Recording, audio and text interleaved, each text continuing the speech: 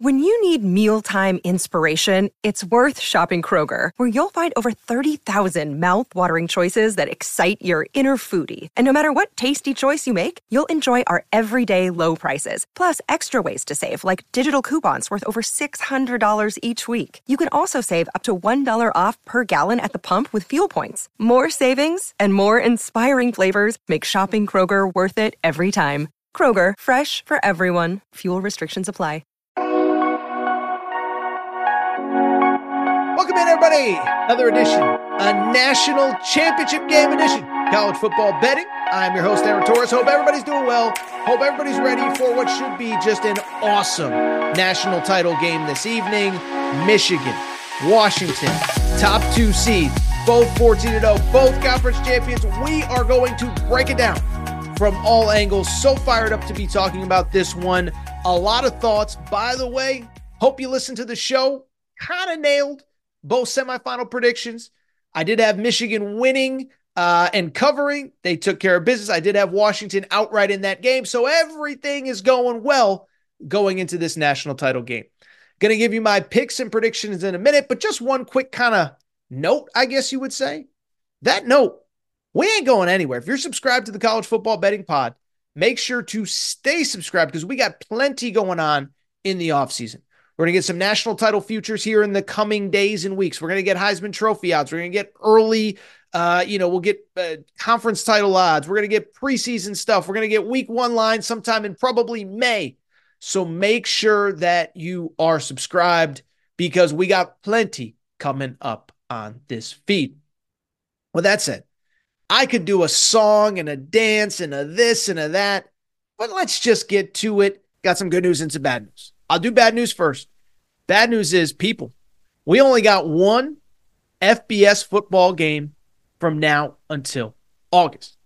Good news is we're going to crown a national championship on Monday night. National champion Michigan versus Washington.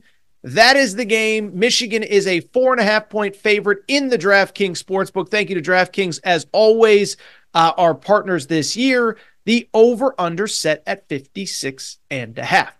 And before we get into this, before we break it down, let me start by saying this. Both college football playoff semifinals. Listen, I'm not bragging, but I nailed them, and I felt very confident about both those games. I really thought Michigan was going to beat Alabama, cover that 1.5 points, and I thought Washington was winning outright. This game, I am not nearly as confident, but we're going to discuss it anyway. Now, in terms of the game itself, let me start by saying this. I have the ultimate respect for both of these teams, both of these programs, and I have so enjoyed the journey for each, right?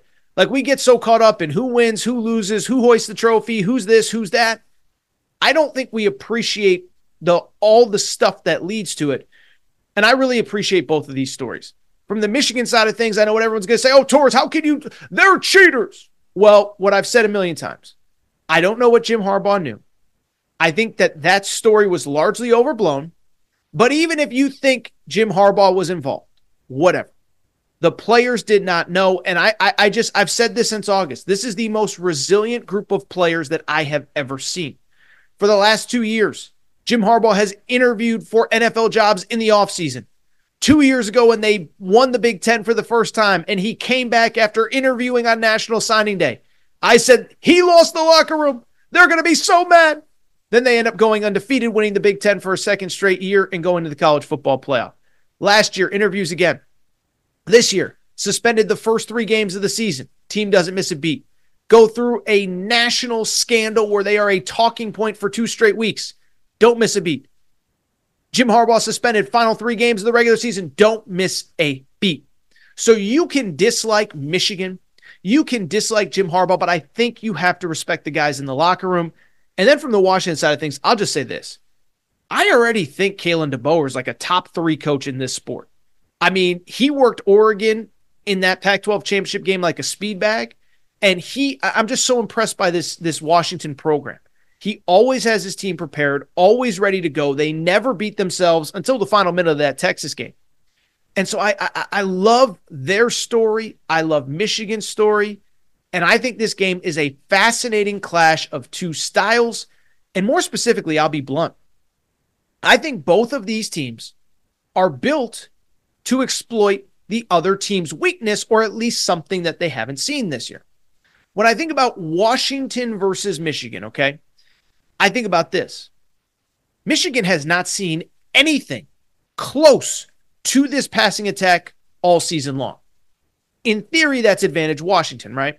Just think about Michigan. They're a great team, 14-0, playing for a national championship. But think about the teams that they've beaten that are really good. Penn State. Don't think James Franklin knows that the forward pass has yet been invented. Michigan ran straight at him for 2 straight quarters and won that game. Ohio State. Michigan beats them. They immediately run off their quarterback. We'll talk about that later in the show because Ohio State got another quarterback. And then Alabama. Jalen Milroe's great, but he's not an elite quarterback, and the wide receiver core is not elite at all. And so I look at this matchup and I say they have not faced anything close to Michael Penix. Now, the wide receiver core, you could argue Ohio State's is about as good, but Ohio State didn't have 1/100th the quarterback that Washington does in Michael Penix. And so how does Michigan prepare for something that they have not seen this entire year? From the Washington side of things, it's the opposite. How do you beat Washington? Now, admittedly, everyone all year has tried to do this unsuccessfully.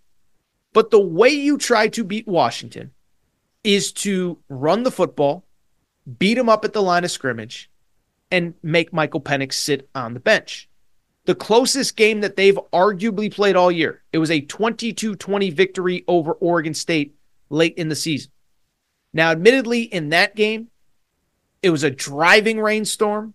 It was chaos in Corvallis, but that was Oregon State's game plan. They ran the ball 40 times, tried to keep Michael Penix off the field. Washington did just enough to win that game.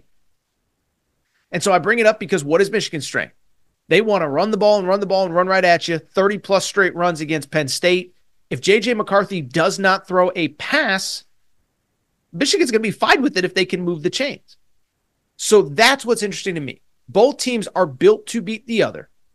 Washington, I said it prior to the Texas game, I don't think that they're bad in the trenches, but even against Texas, they struggled to run the ball, and most of their quote-unquote run yards came from short passes.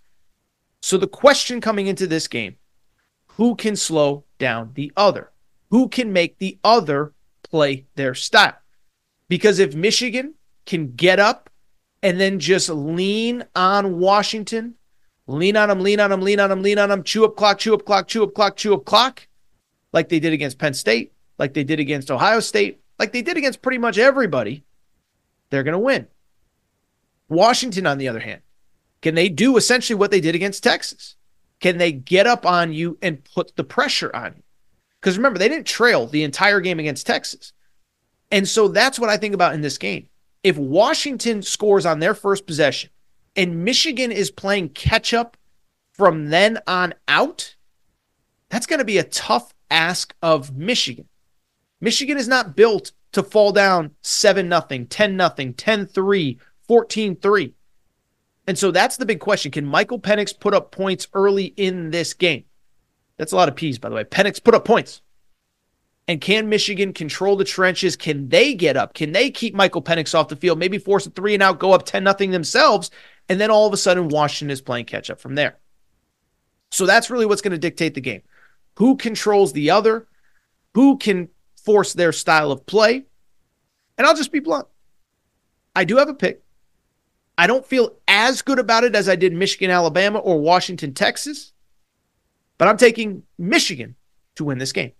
First off, the first reason is kind of BS, but I picked Michigan in the preseason to win the national championship. Picked Michigan over Alabama. By the way, had Florida State and Penn State in the college football playoff. Basically got 3 out of 4. I mean, Florida State was an undefeated ACC champ. Didn't know how it was all going to shake out. But I had Michigan in the preseason, and listen, I learned this lesson 2 years ago. I'm not backing down from Michigan after picking them in the preseason. Remember, I did that 2 years ago with Georgia. I picked Georgia in 2021 before it was cool to like Georgia. Then they got boat raced by Bama in the SEC championship game. Then they met in a rematch, and I turned my back on the dogs. How about them dogs? Well, the Georgia dogs, not the Washington dogs. But I turned my back on the dogs, and the dogs bit me in the butt. Uga bit me in the butt. And so I can't do that to the dogs again. I can't do that. Well, I can't do what I did with those dogs to Michigan. I picked Michigan in the preseason. I can't back off now. But that's just part of it. There's really 3 reasons why I like Michigan to beat Washington. The first one, this is some of the best analysis that I've ever heard. But I heard Joel Klatt on Colin Cowherd's show on Tuesday after the semifinals. And he brought up something very interesting. If you remember, when Michigan was at its darkest moment, 2020, they go 2-4. They did not play Ohio State that year, okay? But why I bring it up is because Jim Harbaugh was at a crossroads. He had to shake up his staff. And one thing that he had to do was change the defense. They had an old guy named Don Brown as their defensive coordinator. He's now the head coach at UMass. Shout out Minutemen. But Don Brown was the defensive coordinator. And it wasn't getting done. And Ohio State was torching them. And Jim Harbaugh basically went to his brother, John Harbaugh, in the NFL and said, I need a guy that can slow down this Ohio State passing attack. And so they hired a guy named Mike Macdonald from the Baltimore Ravens staff. After that season, Mike Macdonald went back to the Ravens. They got another guy off of that same tree, Jesse Minter, who is still the defensive coordinator. And so I bring it up because think about that. At the time, Ohio State, coming off the Justin Fields era, they still had Garrett Wilson, Chris Olave, Jackson Smith, and Jigba. Marvin Harrison was coming down the pike. And Michigan had to build a defense to beat that offense. Well, what does Justin Fields / CJ Stroud? What does CJ Stroud, Garrett Wilson, Chris Olave, and Jackson Smith and Jigba sound like? It sounds like Michael Penix, Rome Odunze, who I always screw up his name, Jalen Polk, and this wide receiver core for Washington. So I'm not saying Michigan slows them down completely, but they're built to face this kind of offense. I'm not a scheme expert. I don't claim to be. But this staff is in place to slow down high-powered passing attack, star NFL quarterback, star NFL wide receivers. So that's part 2. Part 3, I can't help but shake 2 other thoughts. This is part 3 and part 4. Going long. Forgive me. The first part, I was thinking about this as Michigan was laying waste to Alabama in the first half of the Rose Bowl. Now, Alabama came back. They were great in the third quarter, early fourth. But I had a thought. What if Michigan has actually been the best team all season long and we just got sidetracked? Let's think about this for a second. Let's just talk this out. I think Michigan has been by far the best team in college football this year, and we got sidetracked by silly stuff. Remember, first 6 games, they're destroying everyone. Destroying Minnesota, destroying Nebraska. Remember, PJ Fleck said he thought it was the best college football team that he had ever seen at the time. And then the Connor Stallions thing happens, and then everyone assumes that it's like, oh my goodness, well, the only reason that they won any of these games was because they were stealing signs and they were cheating and they were taping this and they were taping that. By the way, taping sidelines on an iPhone. That was the big scandal. And I've said it a million times. At the time, I thought maybe it was a bigger deal. Then as it started to go on, I was like, I think people are overblowing this. So what happened was, think about it. By far the best team. We get sidetracked by this scandal. And then they struggle against Penn State and Ohio State. But did they really struggle? Because they were without their head coach for the 2 biggest games of the year, including one on the road in front of 100,000 people, where they didn't find out until an hour before kickoff that their coach, who flew with them to State College, would not be allowed to run out of the tunnel with them. So did they struggle against Penn State or Ohio State? Or were those 2 top 5 defenses and they didn't have their head coach on the sidelines? By the way, I don't know if there's a team in America this year that could have gone to Penn State and played Ohio State at home and beat them without their head coach. You could say maybe Georgia with Kirby Smart. I don't think Alabama could have done it. Maybe Texas. I don't know. But your 2 biggest games of the year without your head coach? Georgia couldn't beat Alabama with their head coach. The same Alabama team that just lost to Michigan. So I'm just here to say, I think they've always been the best team. And then lastly, I'll just be blunt. A team of destiny feels a little bit hyperbolic, but something does stand out. Over the last couple of years, it feels like in big games, well, really, early part of the Harbaugh era, couldn't catch a break. Then you go back to last year's playoff, Every single thing went against them. 2 pick sixes against TCU. There's a touchdown that should have been called that wasn't called on the field, and then they fumbled. There's a fumble on the goal. Everything that could go wrong against TCU did. They had over 100 more yards of total offense than TCU. They lost the game. And by the way, TCU deserved to win, so I don't want to disrespect TCU fans that listen to this show. You deserve to win. But I bring it up to say this. Doesn't it feel like this year all the breaks are going Michigan's way? Think about it. Think about the first play of that road. Go back to the Ohio State game. Biggest drive of the season. Remember that play when J.J. McCarthy's rolling out and he throws across his body and the guy catches it and it ends up being it was like 3rd and 10 and it ends up being a 4th and 1 and they pick it up? Crazy play. Rose Bowl against Alabama. You all watch. What was the first play of the game? J.J. McCarthy interception. Overturned. J.J. McCarthy had that crazy throw where it was the toss back to J.J. McCarthy. He throws it deep off 1 foot. Completion. Had to convert a 4th down to keep the season alive. They do that. So I just go on and on down the list. It feels like every single break this season is going their way. And so in the end, give me a final score of Michigan 27, Washington 21. Michigan controls the clock. Washington has a few big plays. Michigan is your national champion. And my best bet is Michigan minus 4.5. That's my pick. Michigan 27, Washington 21. All right, I think that's it for this episode of College Football Betting with Aaron Torres. Listen, it's a short one. It's okay. Not everything has to be 45 minutes of Torres rambling. But if you're not subscribed to the show, please make sure to do so. Apple, Spotify, Amazon Music, Google Music. Make sure to find our YouTube page as well. YouTube channel is growing. Appreciate your support. And most importantly, two quick other things. One, make sure you're subscribed here because we're going to have plenty of off-season content. We're going to do national championship futures when they come out. We're going to do conference futures when they come out, Heisman Trophy odds, et cetera, et cetera. So make sure that you are subscribed here. And then finally, thank you for all of your support throughout this season. This show grew, at a time when the podcast space and the YouTube space is evolving and changing. A lot of shows are condensing, getting smaller. Not College Football Betting with Aaron Torres. The show grew this season, and I appreciate all of your support.